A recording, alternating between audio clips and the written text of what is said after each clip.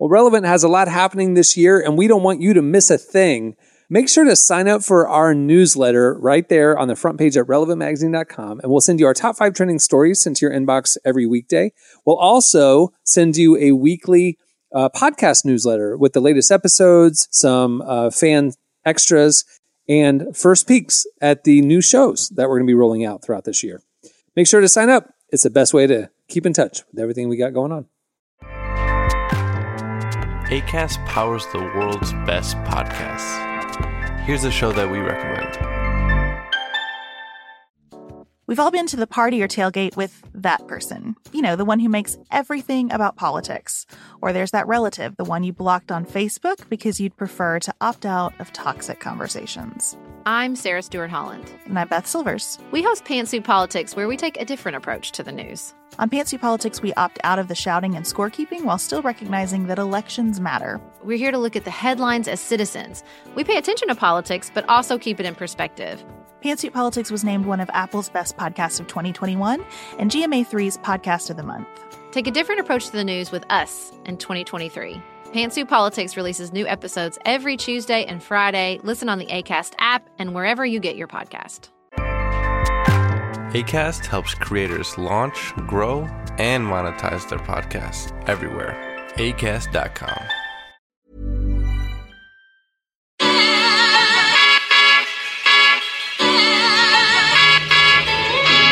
This is the Relevant Podcast.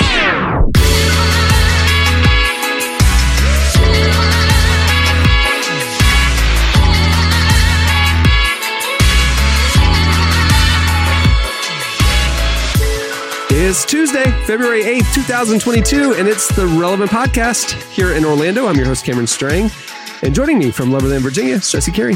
Hello, hello. From Austin, Texas, author, speaker, podcaster, Jamie Ivey. Hey, guys. And from Nashville, Tennessee, artist, producer, mogul, Derek Miner. What up, though? Did you notice? I plowed through that February 8th with confidence. You did a great job. The confidence. I felt the confidence. You know what I'm saying? I felt the confidence. It was still mispronounced, but I felt the confidence. What I find in most circumstances, you can... And I've learned this from recent political administrations. As long as you say something with confidence, it doesn't matter. Yeah, you don't have to be right. It doesn't have to be right. It doesn't have to be based in reality.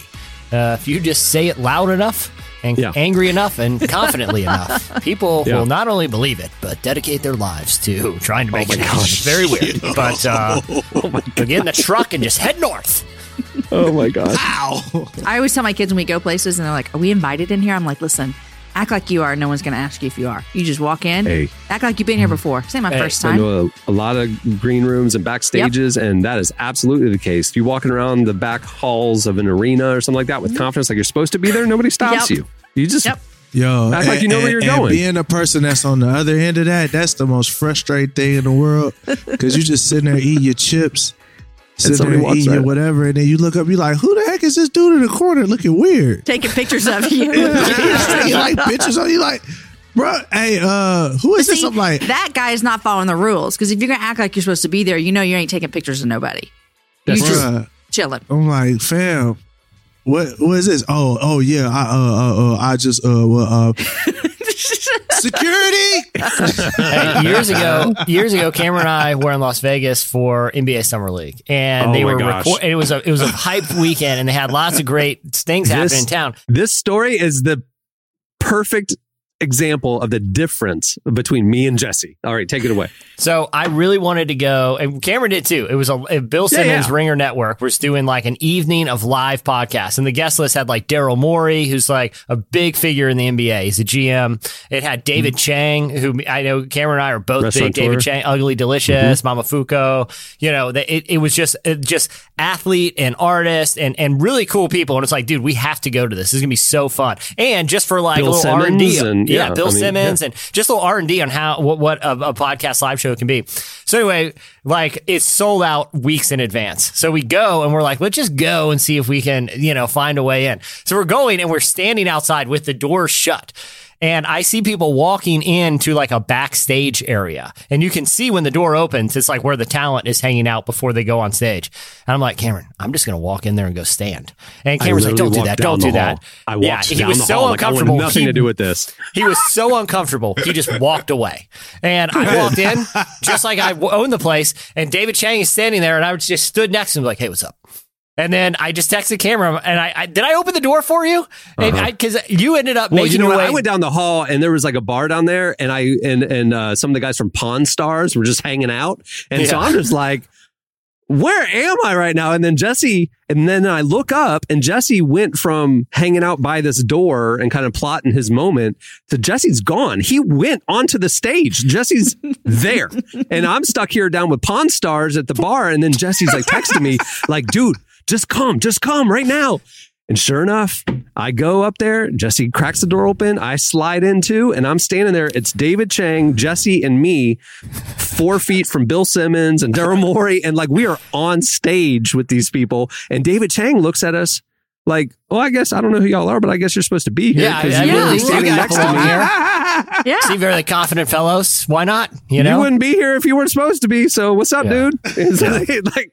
I was mortified at first, though. Confidence. Then, the moral of the story. I glimpsed a moment of how Jesse lives his life, and it was like, man, this is a life better lived. I need to say yes. I need to just walk through the door. Walk right through, man. Yeah. Anyway. All right. Well, we have a great show. If you heard the Friday show, we're messing up the format a little bit. Well, this show is going to be a little bit more familiar. We're not changing the order, but instead of doing our game at the end of the Tuesday episode, we are now doing your feedback at the end of this episode. We have a great guest today. Debra Fileta is coming on. We're going to talk about relationships and relationship health. And obviously, we will have Slices. So stay tuned. Up next, it's Slices.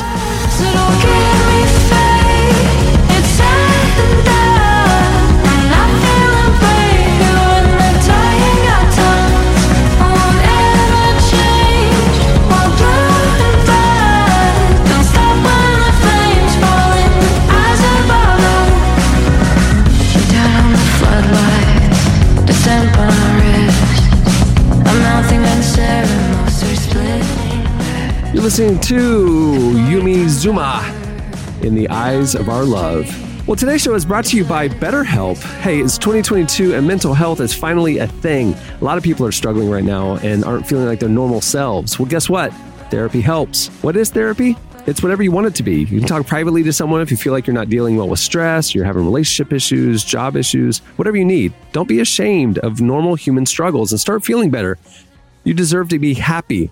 And now you don't have to worry about finding an in-person therapist near you to help. BetterHelp is customized online therapy that offers video, phone, and even live chat sessions with your therapist. So you don't have to see anyone on camera if you don't want to. It's much more affordable than in-person therapy, and you can start communicating with your therapist in under 48 hours. Join the millions of people who are using BetterHelp and see what therapy's all about. And right now, Relevant Podcast listeners can get 10% off your first month at betterhelp.com/relevant. That's BetterHelp, HELP.com/relevant. Okay, it's time for Slices. I don't like it. That's not sticking. Derek missed him. Derek missed it. Derek wasn't here. Derek missed it. You gotta play it for Derek. Get him ready, Clark. Here we go, Derek. So you remember that like the sexy slices jingle that listener sent in? Yeah. He sent in 5 others, and so on Tuesday, last Tuesday, we played them all, and like. I guess Clark liked the chicken one the best. I don't know, but like, listen here, play the other one so Derek can hear him. He's a producer; okay. He'll appreciate this. Here we go. All right, here we go. Chef slices. Okay. Slices. We didn't like that one either. It was all right. A little fancy, a little too fancy. All right. Okay. It gets dark right now. Head roll slices. Slices. Oh my God! Yeah. So bad. That's the last scene in the last scene in the Thief in the Night movies. Yeah, that is terrifying. Play that. We need a palate cleanser. Play the sexy one again. Like just play that one.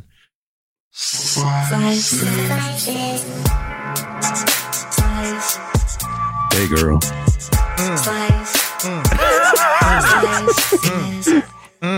You got to do that. Yeah. And then okay. Lumberjack.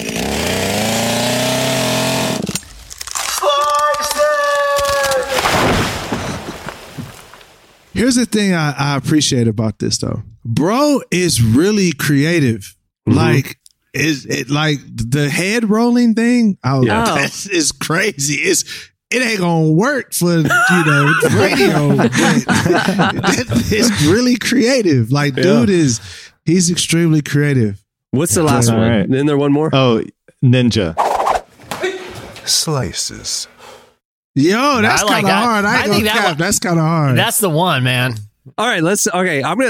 That's not bad, bro. Let's reset. Here we go. That'll be the one. So I'm gonna start at the beginning. Here we go. Now it's time for slices. Yeah, it works. I like it. It actually works, Scott. All right, what do you have, Jesse? All right. I don't know about you guys, but it's even during the pandemic, this got even worse for me. I've never been a good sleeper. I've always kind of, had kind of insomnia. I wake up in the middle of the night, and it's just I have trouble, getting the good night of shut eye.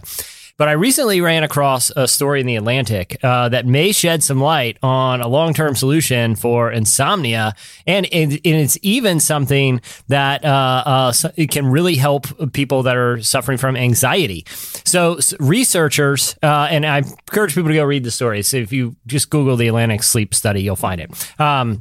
But anyway, researchers have been looking at journals and writings of figures prior to like the Industrial Revolution, when we had electricity and things that would allow our nights to be pretty long. Like now we can sit up and watch Netflix all night if we want. But this is how people thought and just felt pre-Industrial Revolution, particularly kind of in the medieval times and around the Renaissance period when people were writing a lot about their and these are private journals that they've investigated from around, it should be noted, from around the world with people with no connection to each other. Mm-hmm. What they found is people would constantly reference a time in the middle of the night where they're up doing things.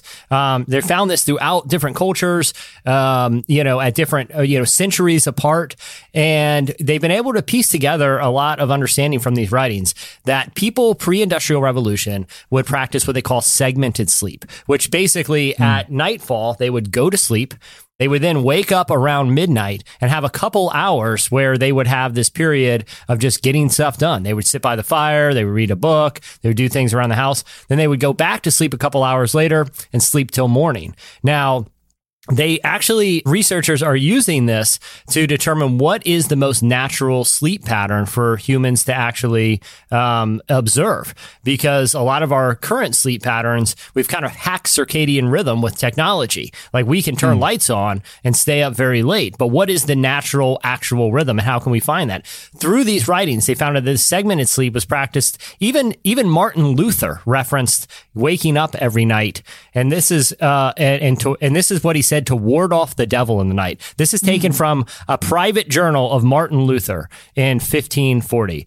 Almost every night when I wake up, and he's talking about his challenges with the devil, I instantly chase him, the devil, away with a fart. That's Martin Luther in 1540, like openly acknowledging this is a nightly thing where he wakes up and does his business or whatever he has to do. But thinkers throughout generations have actually referenced this. With a fart. That's what Martin Luther. That's not me, Martin Luther. I try to keep this pretty. I can't. That is the devil. Okay. It just smells so bad that the devil runs, But in one of the researchers who's been studying this has looked at people who are reacclimating to this sleep pattern, which is called segmented sleep. And they said this: there's mounting evidence from North America, Western Europe, and Australia that knowledge of this pattern has actually helped to alleviate anxiety, permitting individuals to fall back asleep more readily. So even just knowing when you wake up in the middle of the night that this is maybe my body's just kind of falling into a natural rhythm can alleviate some of the anxieties involved with insomnia. But there are other people who are experimenting with this new sleep pattern because it turns out maybe we and our technology are not doing sleep the way it was designed to be done. So I thought it was really interesting. It'd be really hard to go to bed right at nightfall. I will say that. I'm not a person who could fall asleep at like 7:30. But I do think it's interesting. If you started like getting up at dawn and You know what I mean? Like all these people, like they you know, like your dad's like, oh, you lazy, you sleep till 11 a.m. or whatever. And I get up at 5. Yeah, but you're falling asleep watching TV at 7:30 at night. You know what I mean? Right. Like it's just, everybody's sleeping the same amount. It's just you shifted up. You're on a different time zone than me. You know what I mean? You shifted your time. So you could, Jesse. I mean, it was just shifting your time zone, you know, so to speak. And I think too, like culturally, if you travel around the world in, you know, third world countries where there's not adequate or advanced uses of electricity in everyone's village or town or house, you go to bed when the sun goes down because what are you going to do? You know? And so we just, we have evolved into, I mean, electricity hasn't always been here, obviously. So it's changed our whole body systems. Yeah. And it turns out, you know, according to writings for centuries and centuries, it turns out, you know, even just getting a quote, good night's sleep might involve a period of 2 hours where you're up and awake and then go back to sleep. That's how people have been sleeping for centuries, not till a single 8-hour session is a very modern innovation, which is kind of the results of this interesting. Study. Yeah. That's what's been happening to me lately. Interesting. I've been waking up at like 2 a.m. almost like clockwork, and then my brain's going, and then maybe around 4 I can fall back asleep, you know, like after I kind of write stuff down or sort out whatever was on my mind. I guess my body was subconsciously trying to process problems and different things, and then I wake up and it's like right there, you know. So maybe and I think the change now in our culture is that you still have a regular full day to live. You still have technology, you still have screens in front of you, you still have all the things. Whereas previously you could maybe do that. And I mean, that's why I love traveling sometimes. I mean, when we go to Spain, they take naps every day. I'm like, this is amazing, you know, like, but our culture is not set up that way to let you get back what you need. Our culture is get to work. Yep. Get to work. Have you noticed though that the countries where they do like an afternoon nap, like culturally, they also eat dinner at like 10 p.m. So late. I mean? They take that sleep from the end of the night and just put it in the middle of the day. So we're all still sleeping the same amount. It's just different order, different time slot, you know? Yeah. But interesting. All right. What do you have, Jamie? Well, I know that you guys are all fans of The Office, and I loved watching The Office. I don't think last night. See? My son watched we've seen it all in our house as well. But now I'm going to tell my son this will make him so happy. There's a new Office video game. All right. So it is now available you could download it right now. It's called The Office Somehow We Manage. It's now available on our Apple and Android phones. And the game is based around trying to save the Scranton branch of Dunder Mifflin from downsizing. So it gives you the chance to kind of immerse yourself in iconic moments from the series and connect with your favorite players forever before. And I think this is just like an interesting thing about how this television show, which you probably know, Cameron, when did this go off air? Oh, 13, 12. Okay, so here we are almost, 8 years later, and it's still having moments of resurfacing. And I just think that is like a clue of like this is a show that can stand the test of time. Well, I believe The Office is more popular now thanks to streaming, especially when it was on Netflix than it was when it was actually on NBC. And like new generations keep discovering it. But Cameron, it's interesting that that you mentioned you watched 4 or 5 the other night. You know, I literally watched like 10 last night. Well, either way, you binged a lot of Office.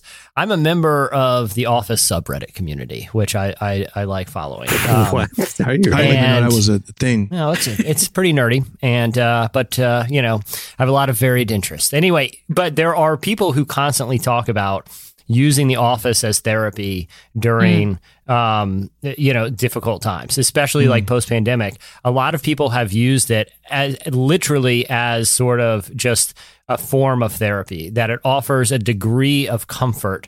And I've thought about this. I think there's a couple things. One, I think the characters are obviously relatable. There is a familiarity to the rhythm of the comedy, but I also think it harkens back to a different time when people would show up to work.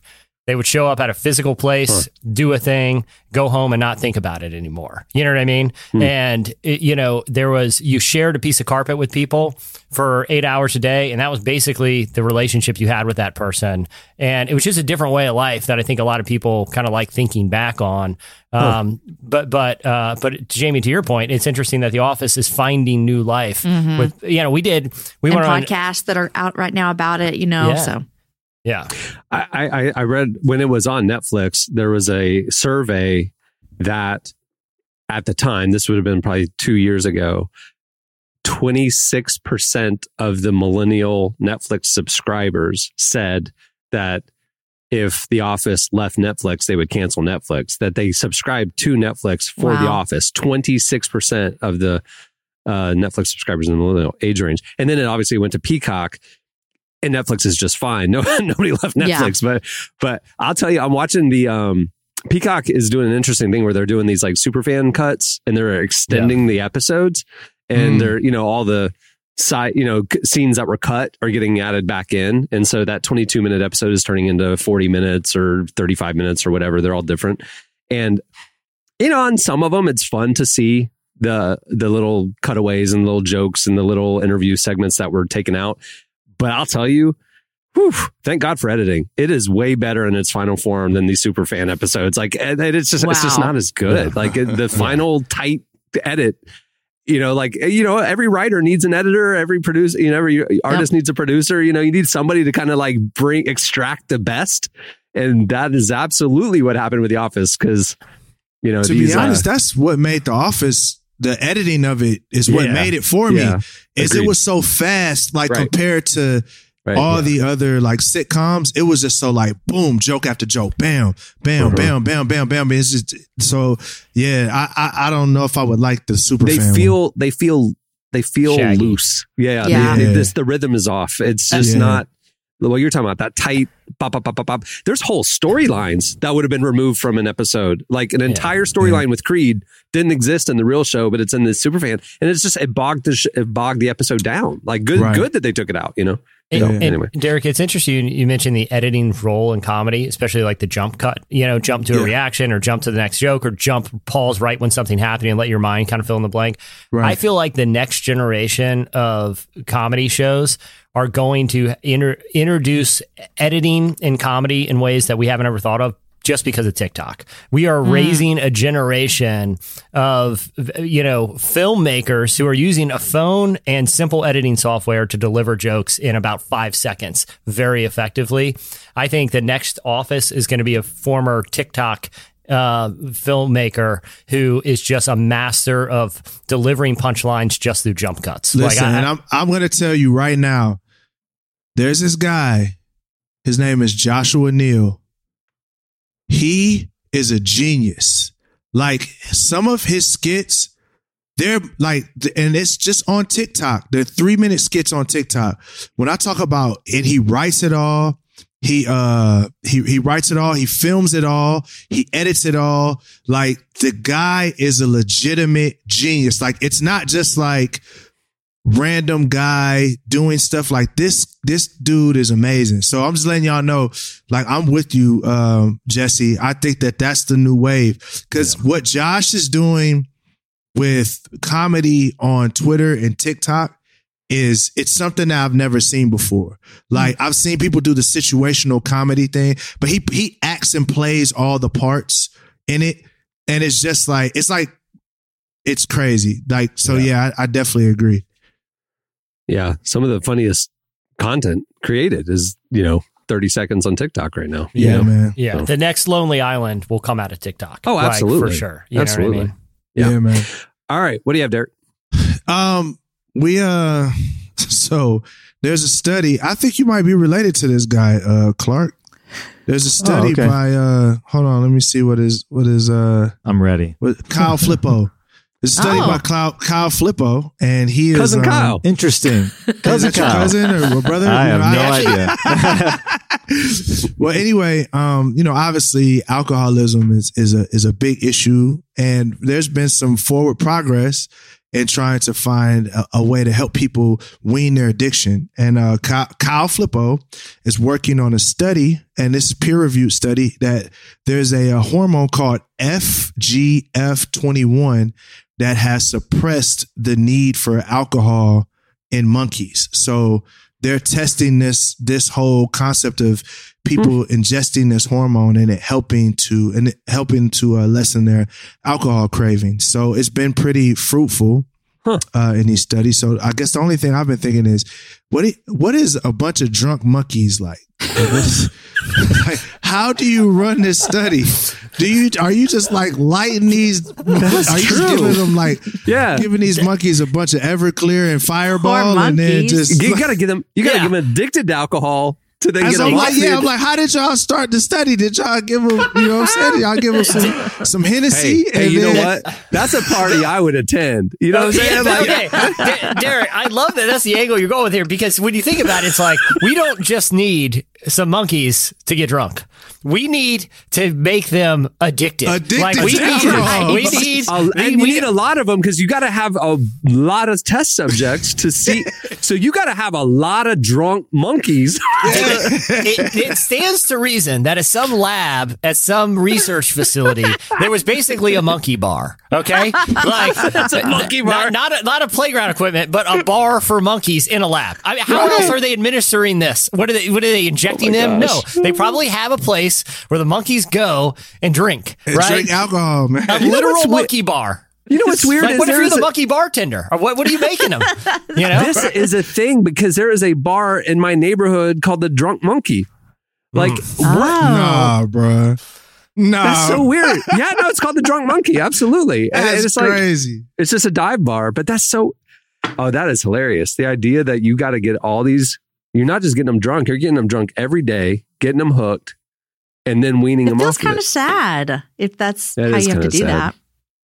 Yeah, man. It's. I just thought about it. I was like, okay, they're having a good time. They enjoyed it. I mean, you have these monkeys that are all alcoholics. Like it's like now you're trying to figure out. That is really funny. The idea of alcoholic monkeys. What was the ramp up? How long did it take to get them to the point where we would know if this is an effective study? Right? Like if it's just look, they can't just put monkeys on a bender for like a week and then take away the alcohol. Because that's not going to yield scientific results. No, like you need to give these monkeys some researcher. It was their job to think about how I can make a bunch of monkeys severely addicted to alcohol. What are they giving them? Like Fireball? I mean, like, what are they getting to do, like, to make the monkeys want to drink this stuff? You know what I mean? Like, this is why they're scientists and we're not.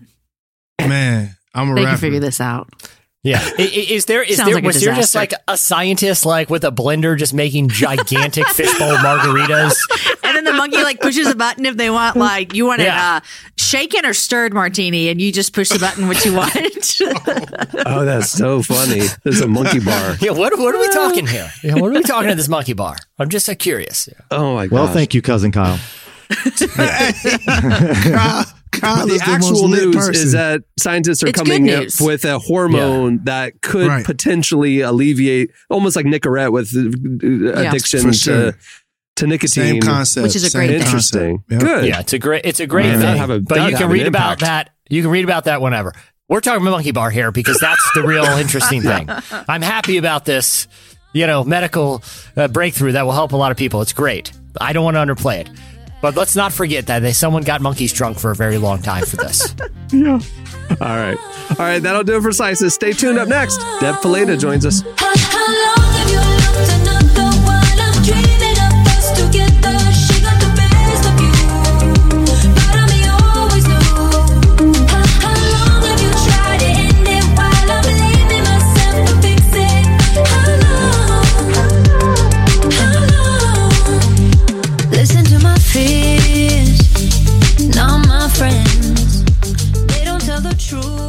You're listening to Tove Lo. The song is How Long from the Euphoria soundtrack.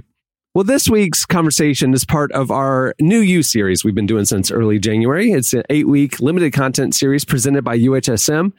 Every week, we speak with leaders and experts on ways we can be healthier this year in spirit, mind, and body. We post new articles every Tuesday and Thursday at relevantmagazine.com. And here on the podcast, on the Tuesday episode, you hear conversations part of that series as well. Well, our guest this week is Deb Fileta. She's a licensed professional counselor and an author who's passionate about helping healthy people have healthy relationships. Since Valentine's Day is right around the corner, we thought it'd be a good time to get some good relationship advice from her. How to make your relationship with anyone healthier and happier. Here's our conversation with Deb Fileta.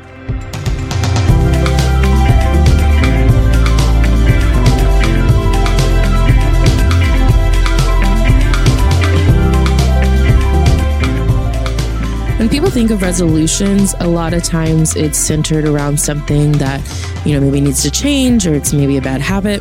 So what are some of the bad habits you see people tend to fall into when it comes to dating? And what are some resolutions we can make to make it better? I always say that healthy people make healthy relationships, and we tend to attract people and engage with people on our level of emotional health. And so one of the best ways for us to recognize unhealthy relationships, to kind of tune our radar into what's healthy or what's not healthy, isn't just by going through profile after profile or date after date. It's actually tuning the radar inside of us, making sure that we are emotionally healthy, that we've dealt with our past trauma and our wounds and our hurts. Because many times in relationships, we're functioning out of those unhealthy cycles of trauma and hurt and pain. And so if that's our cycle, then we are going to date in that way as well. We're going to date based on what we believe we deserve. If we're believing unhealthy things about ourselves, we're going to date in that way and end up dating unhealthy people. So I think the first step to becoming healthy and having healthy relationships is by looking in. We need to resolve to be healthy standing alone. Something I feel like I've realized when I talk to friends is that, we all want a healthy relationship, but for just a variety of reasons, we don't know exactly what that may look like. So what would be a few markers of a healthy relationship?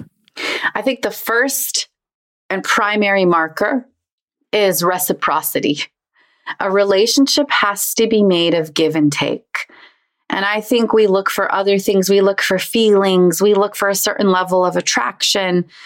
We look for, hobbies and interests, and we try to figure out if this is a good match or not. But I think even more important than those things is reciprocity. Am I giving as much as I'm receiving in this relationship? I always say that a healthy relationship is like a healthy plant. Okay, imagine with me a plant. The problem with this is many times we underwater the plant. We don't give it enough water, and in the end, the plant dies, right?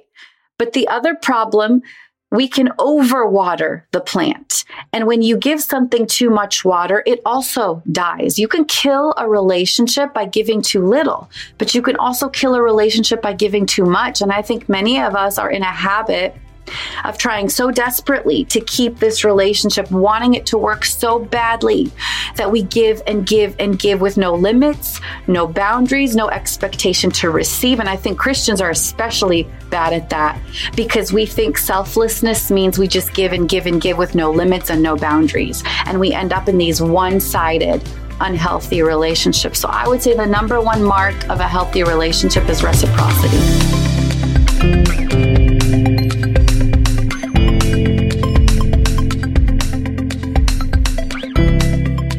I think that's such a good point, that it's not always that we don't give enough, but that we actually just give too much. And I think a lot of times we think, let me just try one more time with this person, when really it's time that we should be walking away. So how can we recognize when it's time to step away from a relationship? That is the hard part, and it's going to look different for different people. I think the healthier you are, the faster that last time comes. Like 3 strikes, you're out, bud, rather than 30 strikes. Let me try this again. I think the healthier you are, the less tolerance you're going to have for relationships where you're not seeing the mark of growth, the mark of give and take. It's fine to make an excuse for someone in the beginning. A one-time thing, maybe a 2-time thing. Life is hard and things come up. But when this becomes a pattern, 3 times, 4 times, 5 times, you're starting to see, I'm the one that's always texting. I'm the one that's always initiating. I'm the one that's always sharing. I'm the one that's always asking the questions. I'm the one that's always checking in, reaching out first. You've got to back up a little, pull away a little bit, and get a good idea of what's actually happening objectively. So I think what's hard is that some of us are so used to giving and giving and giving that we don't even recognize that we're doing it to a toxic level. And so pulling back and looking for patterns right at the beginning of the relationship. What you see in the first few weeks is probably what you're going to see in the next few years. I mean, people show you who they are. It's just a matter of whether or not you want to believe them. What are some tips for people who are maybe just beginning a relationship and they want to make sure they have a good foundation set? Well, I think a healthy relationship is kind of built in seasons. It's not like a once and done thing. There's constant work. You know, going back to the plant analogy, if we're cultivating a healthy relationship, there's not this once and done thing. I don't just water it one time and then hope it just continues. I'm going to have to keep investing in conversation. I'm going to keep having to work on the conflict that comes up and figuring out, how do I handle conflict? Do I handle it in a healthy way? Do I shut down? Do I go super desperate and just like try my best to fix it in the moment? Like, what is my conflict style and how do I handle conflict? How do I handle communication? How do I handle my emotions? Another thing too is the boundaries that we set. That's another thing that keeps our relationship healthy. Do I respect myself enough to have boundaries physically, emotionally, and spiritually? Or do I kind of let people be very free with me and I don't have limits and I don't say no and I don't kind of set this standard of what I expect? So boundaries are important. Conflict and communication is really important. And like I said earlier, that pattern of give and take. So it's not just a once and done thing. It's something that you have to keep working on. And you also want to be with somebody who sees the relationship as something that they want to keep working on too, so that you don't end up in the pattern of giving and giving and giving and not receiving anything in the end. I love that you're talking about boundaries because that's something I know I talk a lot about with friends when, we talk about our relationships. And I think the one part that's always difficult to navigate is, you establish a boundary and you maintain it well, but then something happens and then that boundary gets pushed or it gets broken. So, how do you come back from that? Like, how do you reset a boundary once it's been broken? Yeah. I think the key is having the why for your boundary. A lot of times we just have the what. Okay, this is what I want to do. Here's the boundary I want to set. But when there's no why, a deep why, like, why am I actually motivated to keep this boundary? Is it just because I've been told I should have this boundary? Because my parents told me, my church told me, or because I truly believe this is for my good? This is the best for me and for the health of my future. The why has to be established if you actually want your boundaries to stay strong. It's for you and your health and the health of your relationship. And I think it's important to see boundaries in those ways. And if a boundary does get crossed, it's not a matter of just resetting it and starting over. It's a matter of understanding, okay, this boundary got crossed.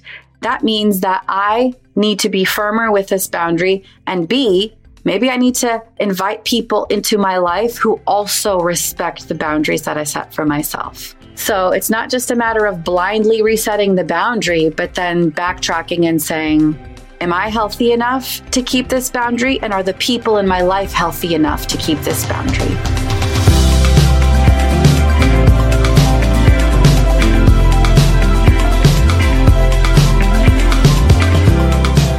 That was Deb Fileta. You can read more of that conversation in the as part of the new You series at relevantmagazine.com. Hey, while you're there, check out the rest of the stuff that we've been publishing as part of the series. UHSM is sponsoring it. You can find the link right there in our nav bar. Just click on the life section. You'll see New You. And as you're kind of rethinking life and holistically this year, and maybe rethink your healthcare. As you're rethinking your healthcare, look into UHSM. They offer member-based programs where faithful people can take charge of their own healthcare, from telehealth options to plans that cover the unexpected moments in life. UHSM has something for everyone. For more information, head over to uhsm.org or contact a representative at 800-900-8476. All right, stay tuned. Up next, it's your feedback. There's no telling where this might go. We've been running with our eyes closed. Easy living, high hopes. Maybe we should drive slow. There's no telling where this might go. We've been running with our eyes closed. Easy living, high hopes. Maybe we should drive slow. Maybe we should drive slow, drive slow. listening to Calica. The song is Drive Slow. Okay, it is time for your feedback.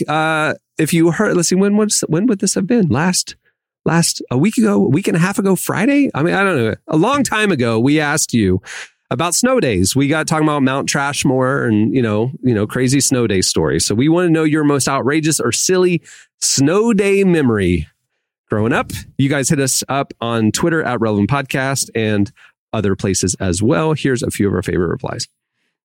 Well, this one's from Simply Dan, and there's a lot about this I like. It starts off with the blizzard of 93, as if we all remember that. Like, the great blizzard of blizzard of 93, comma. That's how he starts it. Like, okay, I'm assuming you lived in an area that in 1993 a blizzard blew through. We'll just assume it's common knowledge. Blizzard of 93, comma. Everything was closed, so we had a multi-day block party, and the street became a giant sledding hill. I support multi-day block parties heavily. Yes. He said, when the township finally plowed us, no one wanted the party to end. So a bunch of the neighbors got their snow blowers out and blew snow back onto the street so the party would continue. I got to know where this blizzard happened, okay? Because it sounds like a great community you got there, Dan. And I'm glad your neighbors are at odds with the township over what level of fun you're allowed to have in the snow. Good so on they you. were snowed in because of the blizzard and decided to turn into a big outdoor party. And then the city caught up, plowed the street clean so life could go back to normal. And they said, no, thank you. And put all the snow back into the street. Now, a lot of people say that's irresponsible and creating a road hazard that could, a lot of people say, fight for your right to party in the blizzard of 93. And they were fighting. Yeah. Religious freedom, man. I'm going to fight for my right to party. Ryan George says snow kayaking behind a vehicle is fun. Oh my Downhill gosh. snow kayaking is a straight adrenaline rush, especially with jumps. Airborne kayaks do not naturally occur in nature for a reason. One being broken rib my buddy got while jumping without wearing my life jacket. I just love that they put the life jackets on. Like they thought that was the padding that was going to help them if they ran into a tree or something. It's not a bad strategy. What was a life jacket going to do? It's a helmet, too. I wouldn't want to be trapped in a kayak, like with my legs inside of the thing. Like if it tipped over or something like that, then you're being dragged. At least if you're on a sled or sitting on top of something and it went bad, like it stops. The ride stops. But the kayak, you could get hurt, man. That's dumb. Yeah, John Smith. Remember a couple weeks ago we talked about youth pastors and all the dumb things they did? Well, here he is. As a youth leader at a winter retreat, I figured out how to put 3 people on a snow tube that was made for 1. And he wants us to know he's an engineer in real life. So that's why he could do this. It says, we broke all speed records that day and crashed. I broke 2 ribs, dislocated my clavicle, and spent the weekend in the ER, but no teens were injured. I didn't even know a clavicle could be dislocated. Well, there you go. Well, there's a lot more stories. You should go check out all the replies at Relevant Podcast on Twitter. And you, as a little bonus for your effort, you will see a picture of a garfoose. Somebody made a snow garfoose, which is half giraffe, half moose. And it is a glorious, glorious snow creature. So that's there as well. Anna Lawrence did that one. Okay, it's time for this week's editorial question of the week. Well, as you know, it's the 8th. This week is Valentine's Day, the 14th. It's coming up. So, we were thinking about Valentine's. We were thinking about question of the week. We were going to ask creative ideas or craziest Valentine's story. No, we actually want to just know your worst date story. It doesn't have to be Valentine's Day. We want to know your worst date story. Everybody has one. You better hit us up with it. You can find us on Twitter at Relevant Podcast, and we'll also post the question on the Relevant Magazine IG page, IG Stories. Well, before we wrap it up, I want to thank Deb Fileta for joining us today.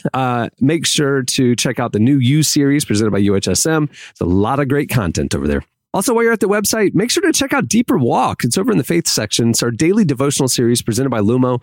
We do a morning devotional email every weekday, or you can just check it out in the faith section at relevantmagazine.com. Also, make sure if you like the music here on the show, check out the Heard on the Relevant Podcast Spotify playlist there for all you Spotify fans or users.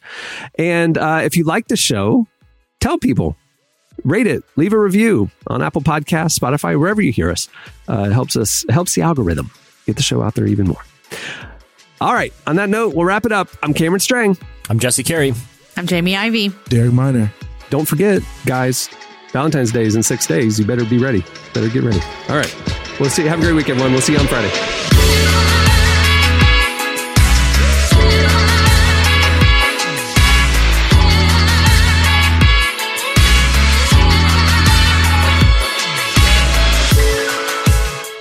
listening to the Relevant Podcast.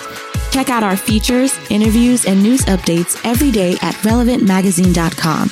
And make sure to follow Relevant on Facebook, Twitter, and Instagram for the latest. For more great podcasts, browse the shows on the Relevant Podcast Network, which you can find at our site. And while you're there, don't miss the all-new era of Relevant Magazine. A new issue releases every other month at relevantmagazine.com.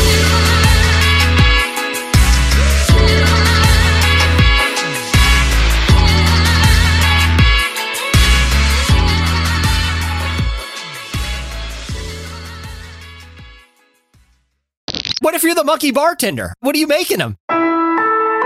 Relevant Podcast Network.